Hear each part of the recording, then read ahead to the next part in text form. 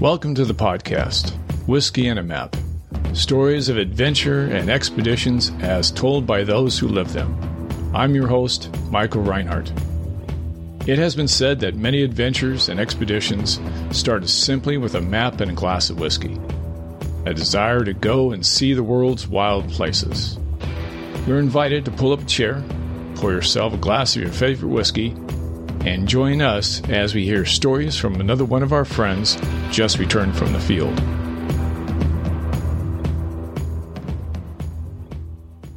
Welcome back to the podcast. Our guest today is Tim Cahill.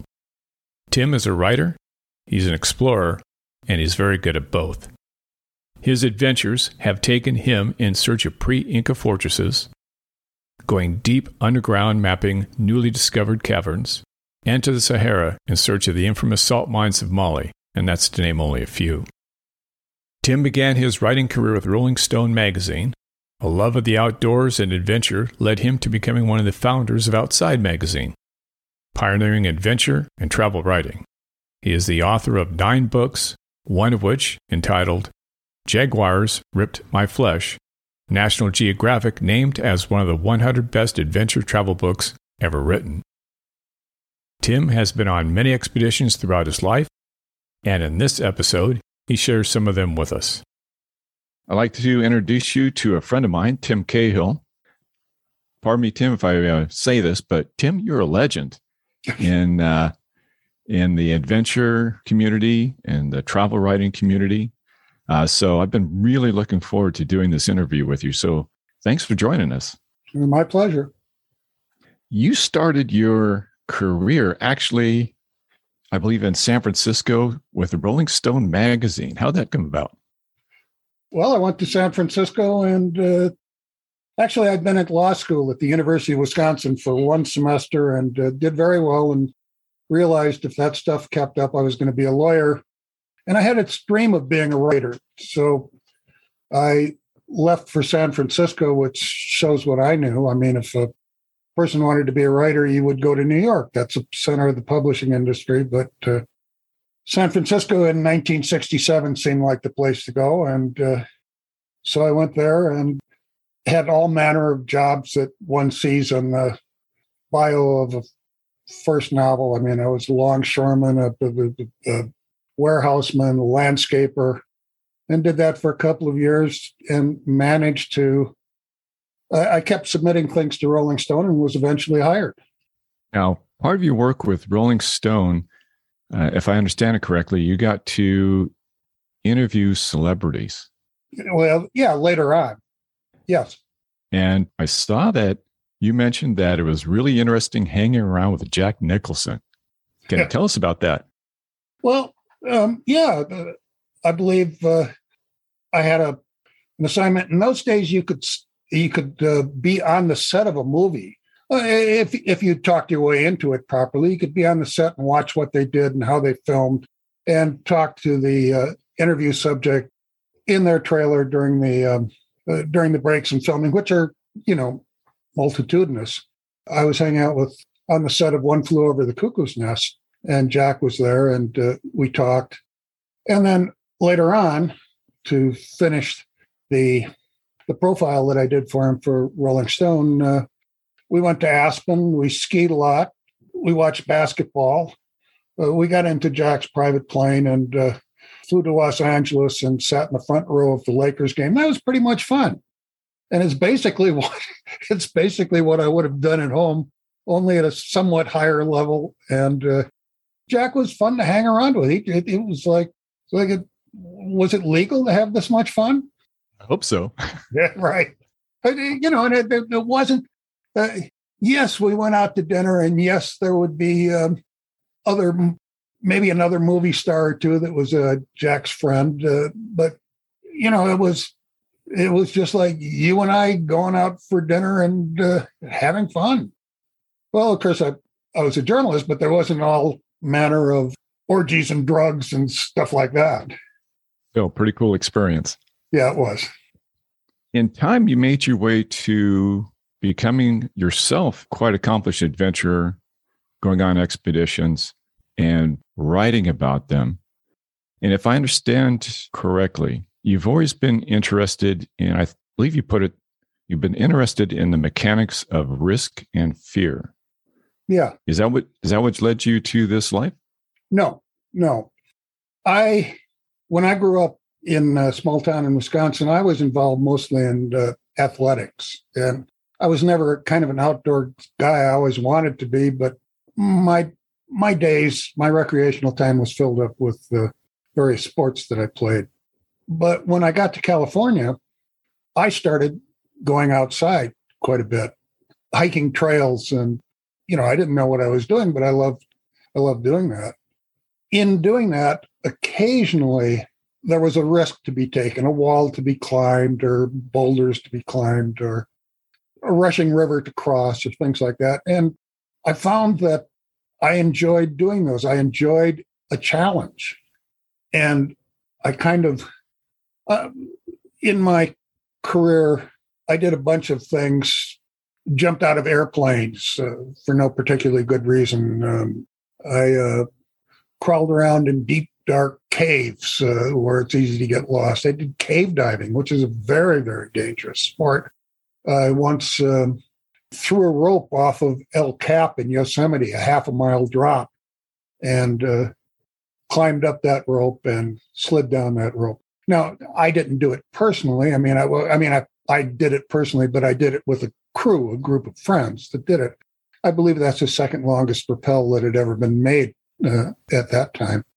And believe me, when you're standing on top of a cliff and you've got a half a mile drop and you've got a rappel rack here, the only thing that's holding you, there's an element of fear in there. On the other hand, I'd practiced this. I'd done it many, many, many times. And it was the same thing that I'd always done, just a little bit longer.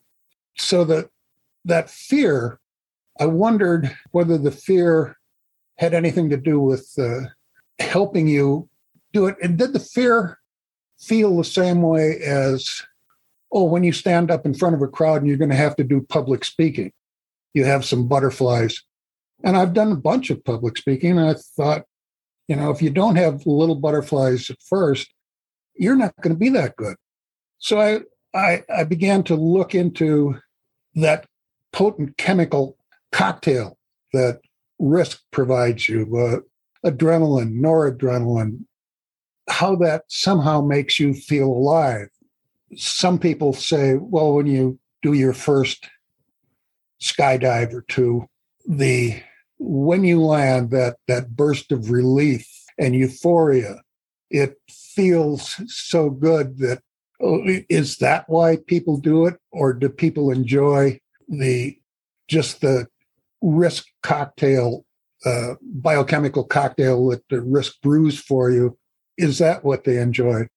And I think I enjoyed being a little bit afraid. Now, something's risky and you're going to do it, but this always presupposes that you've practiced and know a little bit about what you're doing. If you don't know what you're doing, that chemical cocktail can easily transfer into panic. What you want is sheer competence, not thinking per se, not thinking like brooding on something. You want it to feel almost creatural. I think I enjoyed that feeling and I sought it out. Certainly in my younger life, I'm risk averse these days, but in those days I did. The Scottish have a phrase. They say, some men are born 2 drinks under par. And and I think the same goes for risk taking. I mean, why do some people seek it out and some people don't? And maybe those of us that do were born a couple of biochemical cocktails under par. That's about the best explanation I've heard, because when people ask me that why question, the best I can come up with is just say, I'm brain damaged. And then they chuckle and I chuckle and they walk away going, yeah, he probably is brain damaged. But, I really don't know how to explain it. Like on rappels, it's always, okay, you check, make sure all the protection's in place. You've practiced it. You know what you're doing. But still, when you go over that edge, the heart's pumping and you're a little bit sweaty and you're looking at that 11 millimeter rope that's hanging to the face of the cliff. And, you just hope that you checked all your gear 3 or 4 times. But once you got over the edge, for me, it seemed that, okay, now we're just enjoying the ride down. Exactly. You never think about it. And if something happens at the time, you deal with it.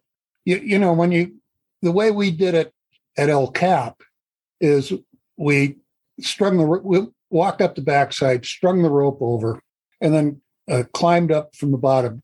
This is really caving technique, and cavers are Calvinists. So you got to climb the rope first before you get to rappel. You just GMAR'd up?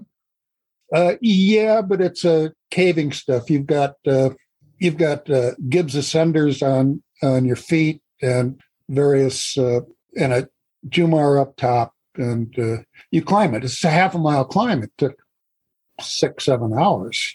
That's a big effort. Especially when the wind comes up late in the afternoon and you're doing these big 70-foot swings back and forth. It's exciting. And my friend, photographer Nick Nichols, was climbing above me. There's in this gear stuff, there's a band you wear around your chest with a roller that goes into the rope. His roller broke, and he was above me at the time, because his idea of a photographer is he could shoot down at my face, which is better than shooting my butt against the sky. And I remember neither of us panicked about it. He just said, all right, well, sat down in his seat harness. He rigged a little bit. I climbed up and was able to clip above him and help him tie a few knots to put a kind of knotted roller in there for him. And neither of us panicked on that. It was just, well, that's what we're going to have to do. Yeah, I think NASA has that famous phrase of, when it starts going crazy, calm down, work the problem. I guess that's what we did, and we didn't know the NASA thing. Before we get too far down the road, do you have a good drinking story for us? I once wrote a short column, because that's all I could get out of it, called Drunken Diving for Poison Sea Snakes. There are a group of people in one of the more remote islands of not a remote island, it's Cebu, of the Philippines, but there is a offshore island, uninhabited, that's kind of a halfway cave. And in there are masses and masses of snakes, sea snakes. I forget their names now, but all sea snakes are poisonous. There's no innocuous ones. And these men would dive for the sea snakes, catch them. They had heavy rubber bands around one wrist, and this was all in its breath. This wasn't scuba diving. And they would grab the snakes by the head, stick them under the band on their wrist, and they'd come up with 4 or 5 snakes and dive again. But they felt that if they got bitten by a snake, if they had drunk a good deal of palm wine previously, that would dilute the blood so that the bites were not fatal. That's the end of that story. But I just love the title, Drunken Diving for Poison Sea Snakes. The wine probably gave him some kind of courage to go down there, because I don't know about diving and grabbing a sea snake by hand, but apparently it worked.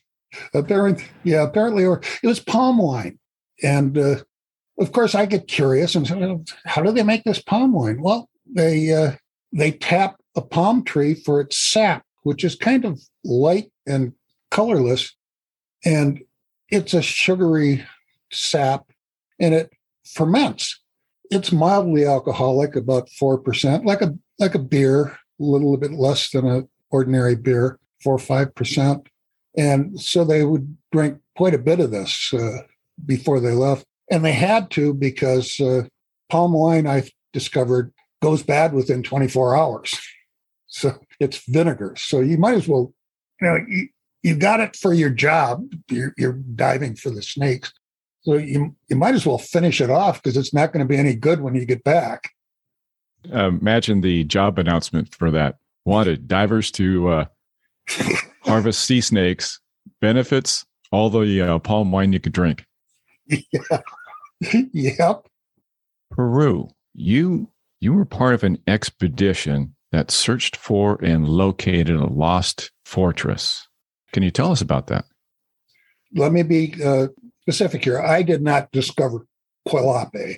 It was found by non-local person who documented it in 1843. It's a huge, huge pre-Inca civilization. It's not Inca. It's in the northeastern Peruvian state of Amazonas, near a town called Chachapoyas. Chachapoyan people did this fort. And unlike Inca building installations, edifices, Inca stuff is generally rectangular, sharp angles.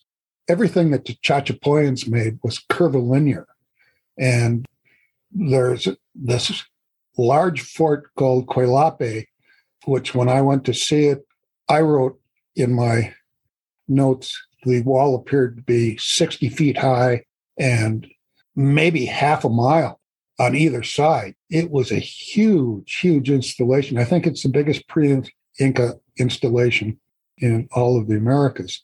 The thing is, when we went up there, nobody like us, basically gringos, went up there. And so they basically assumed that we were huaqueros, grave robbers. Why would we go to a place like this if we weren't?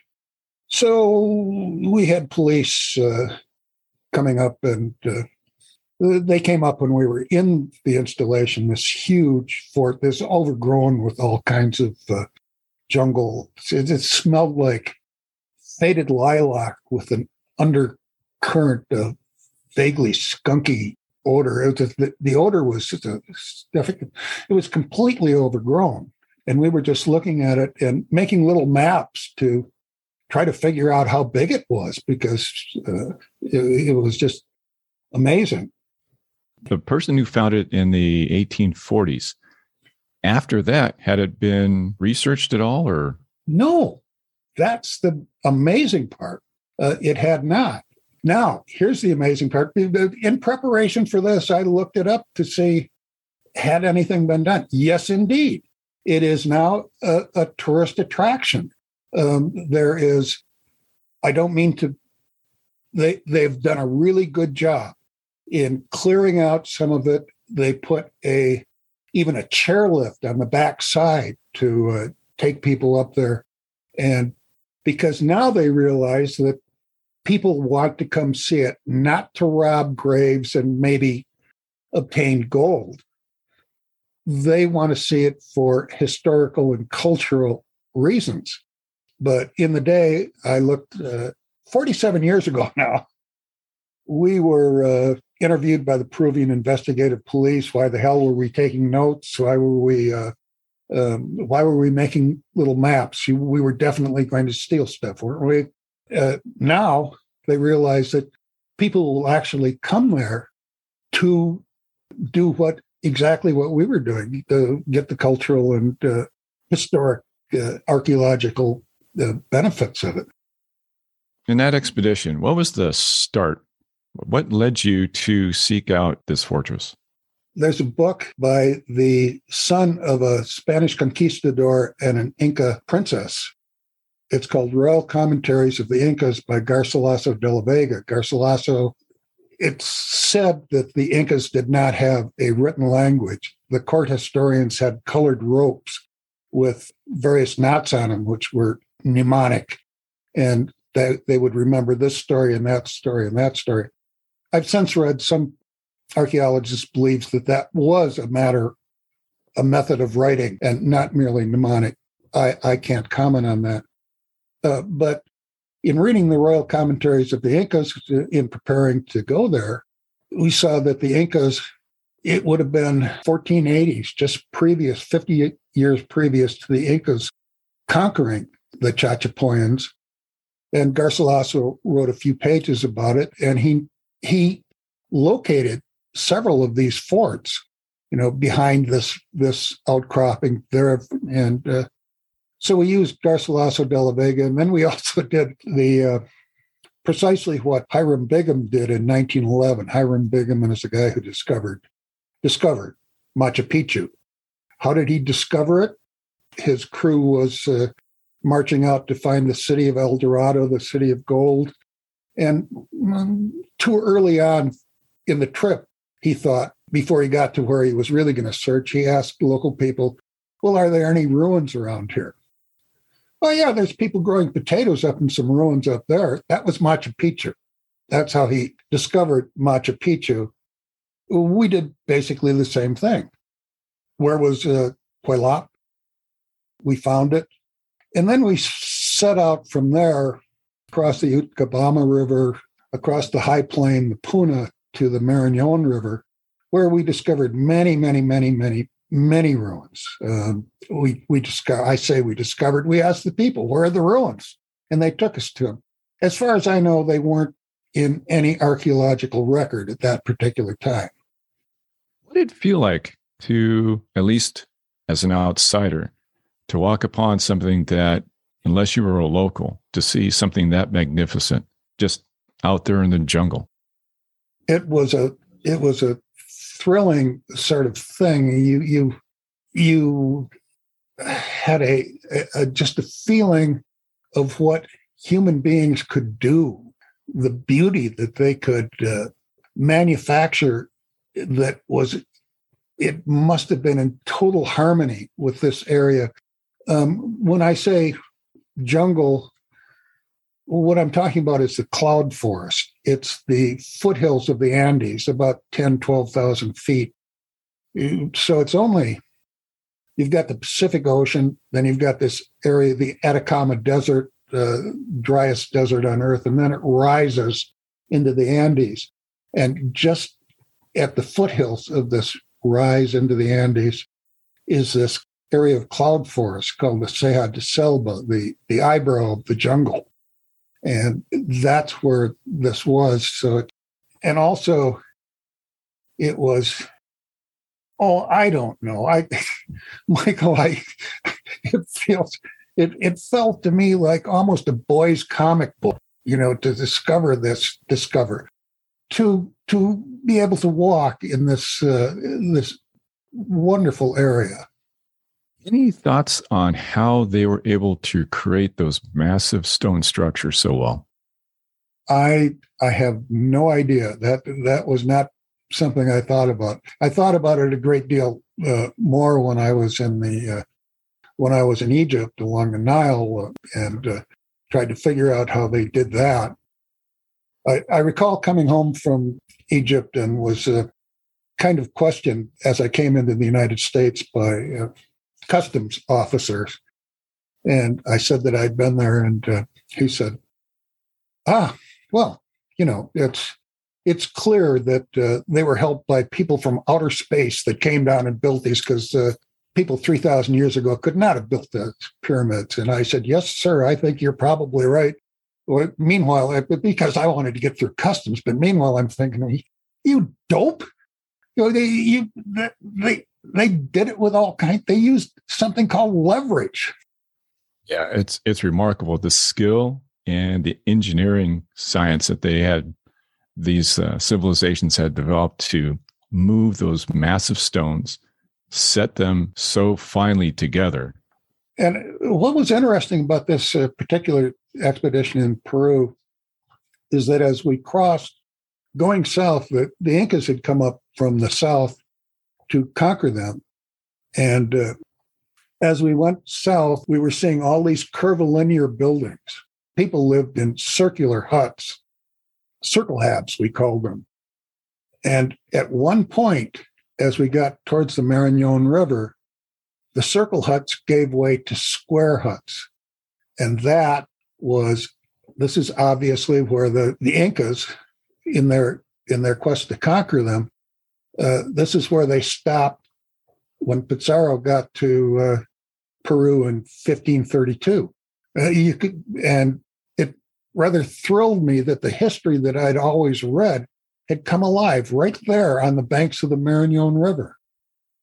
What is the strangest thing you've ever seen in all your travels? I've seen a lot of strange things, but I can give you a quick story. In the central plateau of the Sahel, the area of the Sahara Desert, there are some cliffs, and there the Dogon people live.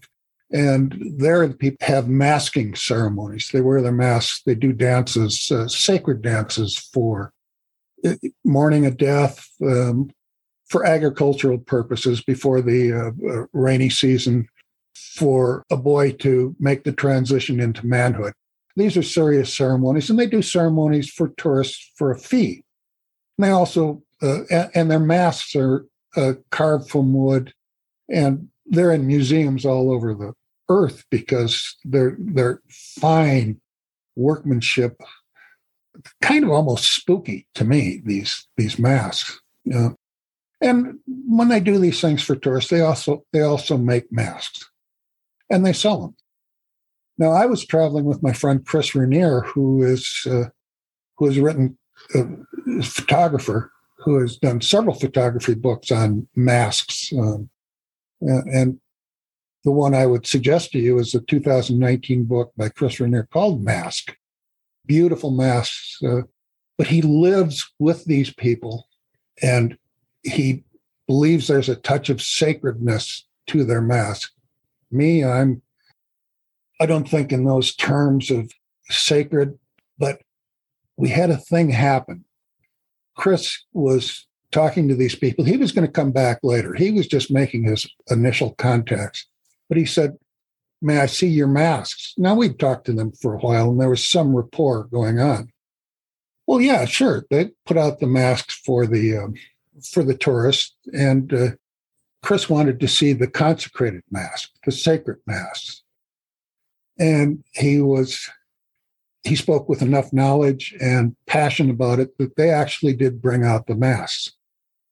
And we were with another Dogon expert, Alberto Nicelli, and they both were able to pick out the consecrated masks. I don't know, they look the same to me. How did you guys do that? Because we weren't selling them. They just said that those are the consecrated ones. And the people agreed that they were indeed. It wasn't a money transfer thing. It was, they got the mask. And I said, how do you do that?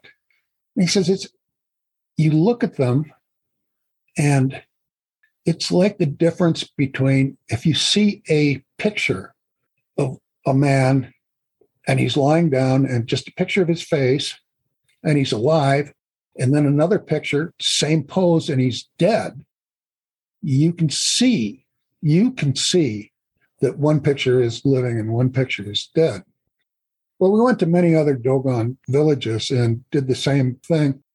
And I looked very hard at those masks. And you know how sometimes you can look at something and if you stare at it with enough concentration, it kind of goes out of focus for a moment, and then it comes slowly back in.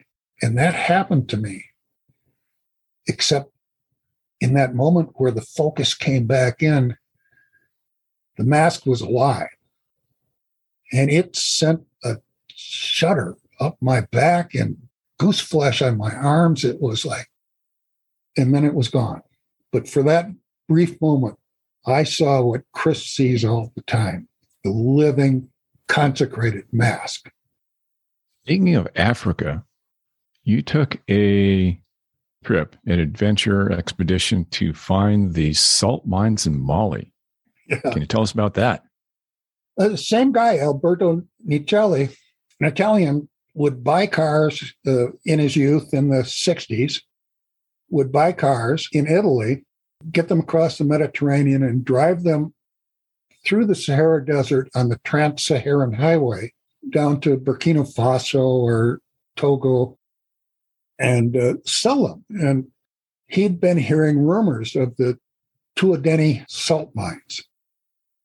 In the 60s and early 70s, they were, in fact, a penal colony. You were, especially if you were treasonous to the Malian government. You got to work in the Sahara in the salt mines. And it was, and he'd heard rumors about it.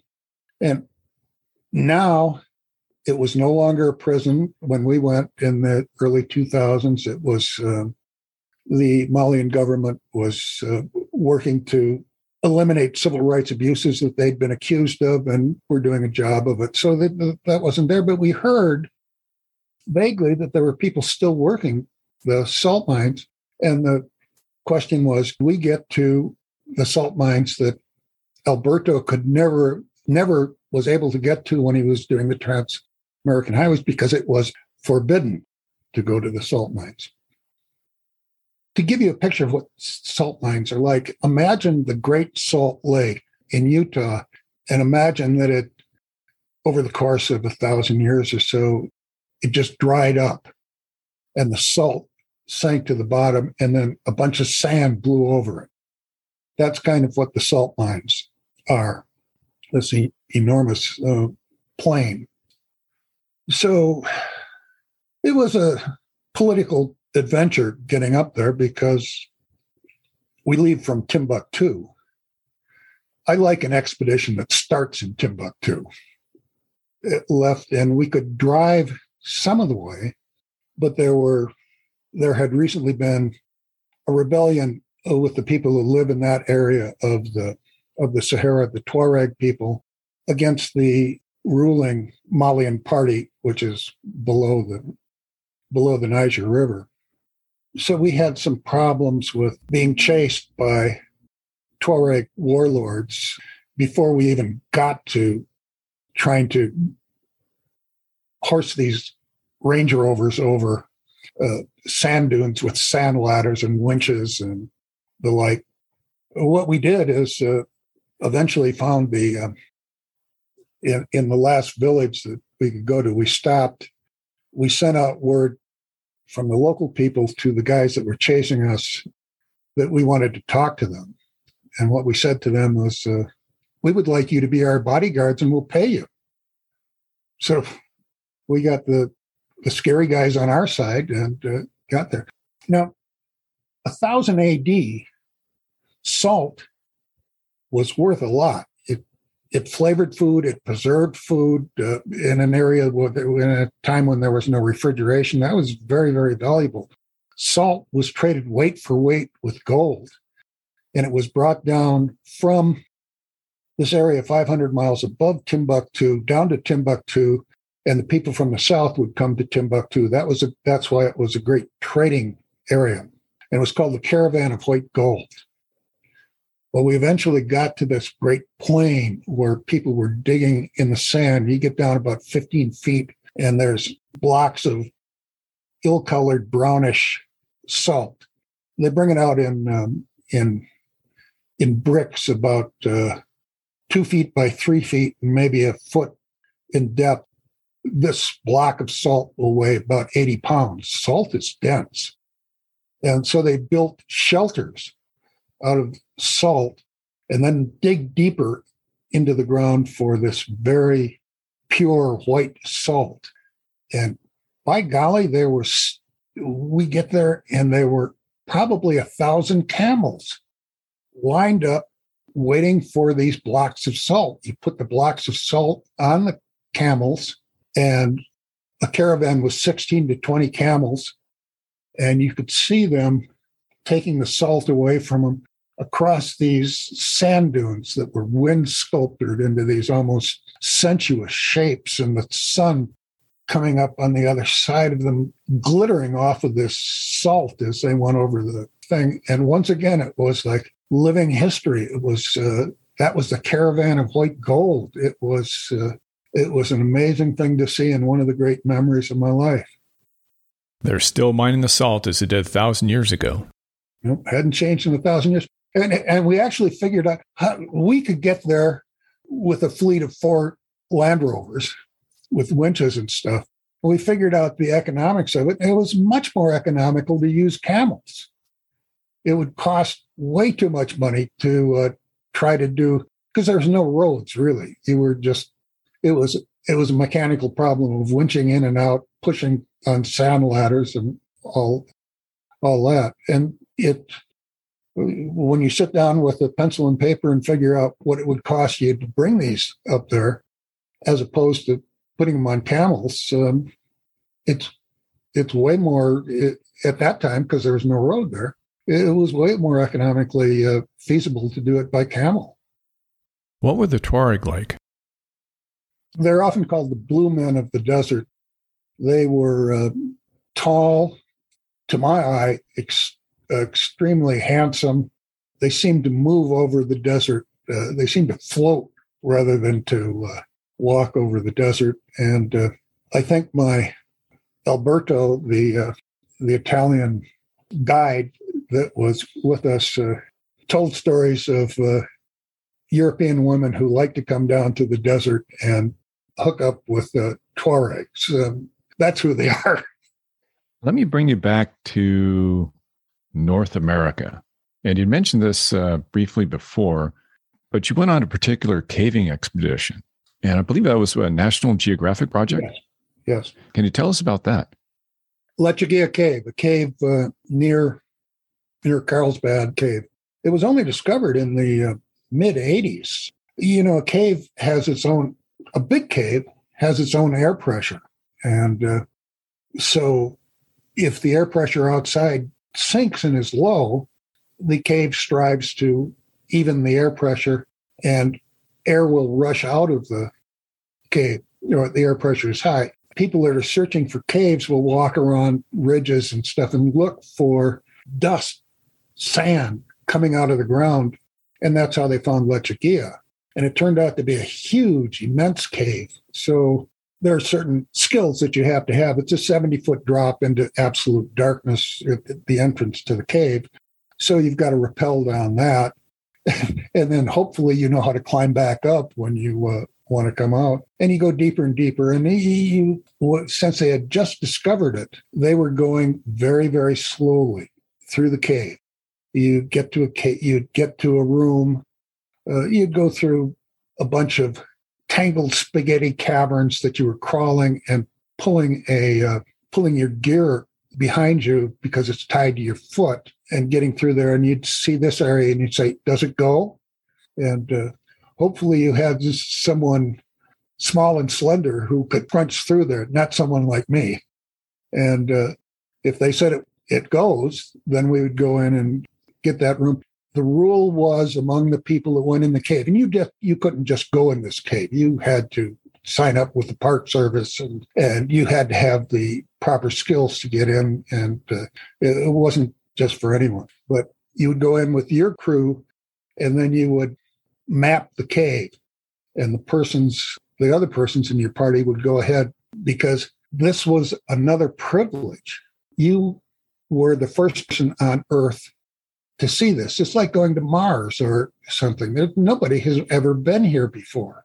And it was extremely bad form and would get you kicked off of the Lechuguilla thing to go ahead and see these rooms before your team did, or before any team did. It's called scooping booty, and you could not do it. This was a mapping expedition. Was the process such that each team would leapfrog from one cavern to another? Exactly. And some of the rooms were more spectacular than you can imagine.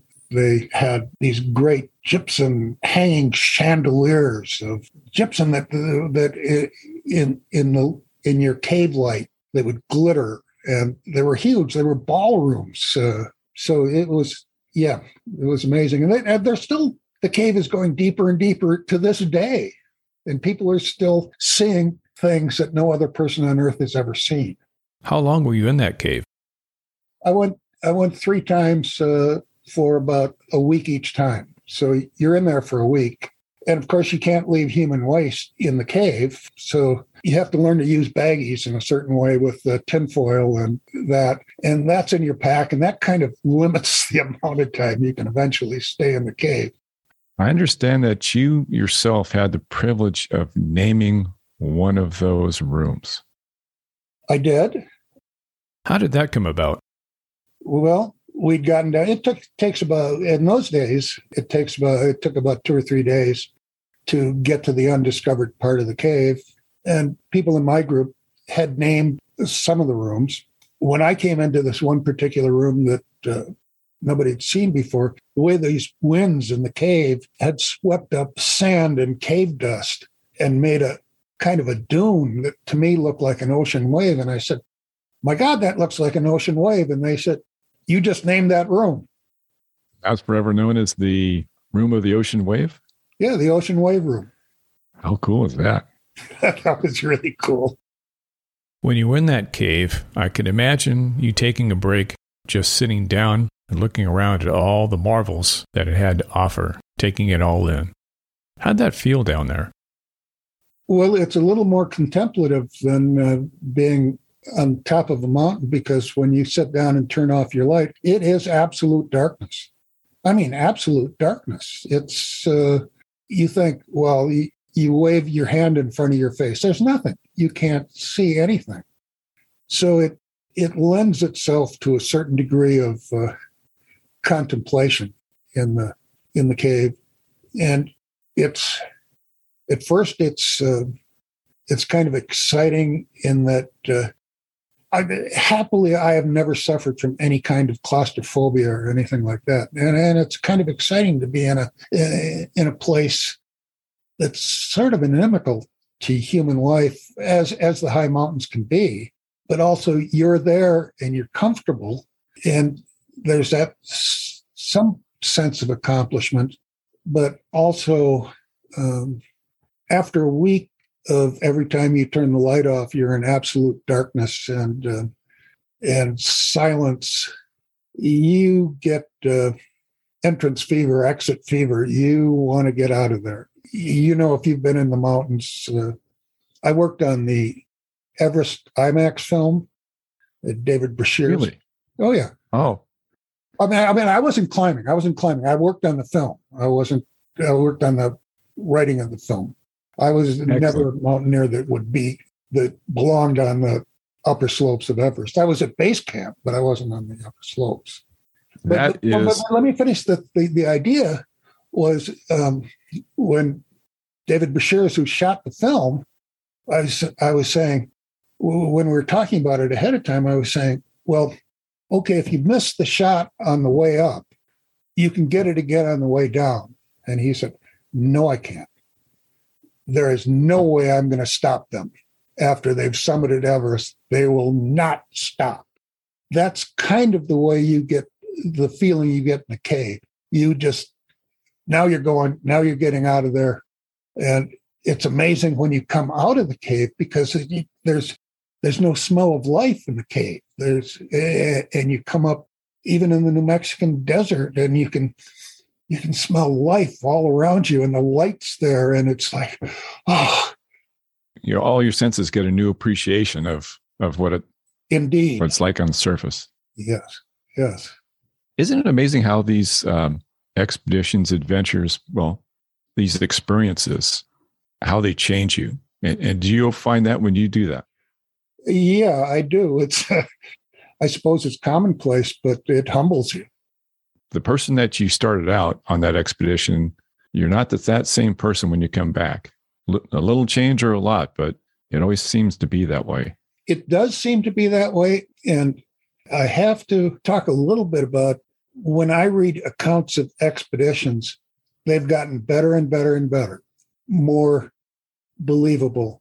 But early on in my career, when other people were doing these kinds of things, I often found, yes, they wanted to talk about that change.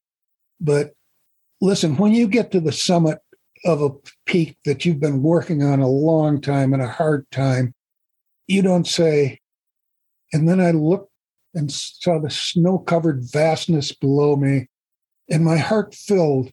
And I knew then that I could finally forgive my brother for, no, that doesn't happen. No, you don't have an epiphany on the summit. If you do have an epiphany on it, it's probably several days later and you're in some dingy hotel room with a ceiling fan going, and no water glass. You're still drinking out of your canteen, and maybe you begin to think about it. And what I found myself was, because I wrote about it and I took notes, I really didn't know how it had changed me or what I felt until I started writing it down. And then it would come to you. You asked me to describe these feelings, and I was not really able. In writing it down, you begin to discover what it did to you. But for a one word, I can't describe it in the feeling. I can describe the writing and how it feels. It feels as if you just pulled something out from the great story arc in the sky, and it filled you up. It's your gift for being able to write about it. For the rest of us, we have that feeling but can't express it so well. That I think is really appreciated. Thank you. Your most memorable expedition or adventure, what would that be? Well, the one that I'm proudest of had a result. I went down to Mexico, and it would have been 1976. So we're getting close to 50 years now. And I went down to see what's called the Arriba Zone on the coast of Mexico, southwestern coast. The Arriba Zone is 100,000 turtles coming up onto the beach to lay their eggs on a moonlit night. Boy, I wanted to go down there and see the weight of all this biology all around me, and it didn't happen. And I was there for quite a while when the Arriba Zone was supposed to happen. Only a few turtles came up onto the beach. And what was going on was there was a Mexican fisheries industry. They were capturing the turtles beyond the breakers before they could come in and slaughtering them. This company, which is named Piosa, they claimed that they weren't slaughtering the turtles out of hand. What they were doing was, as they killed the turtles, they were taking the eggs from the turtles, and they were burying them in the sand just as they would, although these were in styrofoam beer coolers, and they had stacks and stacks on the beach. And they called the press conference, and they had this supposed lab where they had turtles swimming and guys in white coats, and then a slaughterhouse off to the side, but all the things that they were doing to further the turtles. And my Spanish isn't good. There was a big press conference. They had television cameras there, and my Spanish was not nearly good enough to be asking questions. So I came back 2 days later, and there was nobody at the lab. And the styrofoam beer coolers were baking on the beach, and there was nobody there except an old man sitting there. And I said, "Oh, what's going on?" And he said, "Well, they just came in here for the television cameras." And I asked about the thing. He said, "Look, if you want to see the Arriba Zone, go to the dump." Well, if you've ever been, Lord help me, a dump in the tropics full of dead meat is not a whole hell of a lot of fun. And I saw the remains of the Arriba Zone in that dump, and I realized that the press conference had been a dog and pony show, and they were going to kill off these animals that were on the endangered species list at the time. And I wrote an angry story about it, a very angry story about it. And that story got picked up by the Mexican equivalent of 60 Minutes, and then it was in the Mexican newspapers. The man named Antonio Suarez, who was the head of Piosa, eventually got arrested for smuggling this endangered meat into the United States and calling it a different kind of turtle. And over the course of almost 50 years now, that story that I thought was hopeless, that story that I thought I saw the Kemp's olive Ridley turtle being slaughtered out of hand, being extirpated from the earth, now there's an Arriba Zone again. And because the Mexican newspapers picked it up and the Mexican conservation groups got involved in it, it is now a matter of some pride in Mexico. Every year when the turtles come up on the beach, they fly over and to see all these turtles laying their eggs. And there's you can go out at night with guides and they'll show you this. And Mexican Marines patrol the beach so that the eggs aren't poached as they used to be. And the Mexican Navy is out beyond the breakers making sure that they do. It's now a matter of pride. And as a journalist, sometimes you do a story that you think is hopeless. And 50 years later, you can say, I did all right on that. So what's next for Tim Cahill?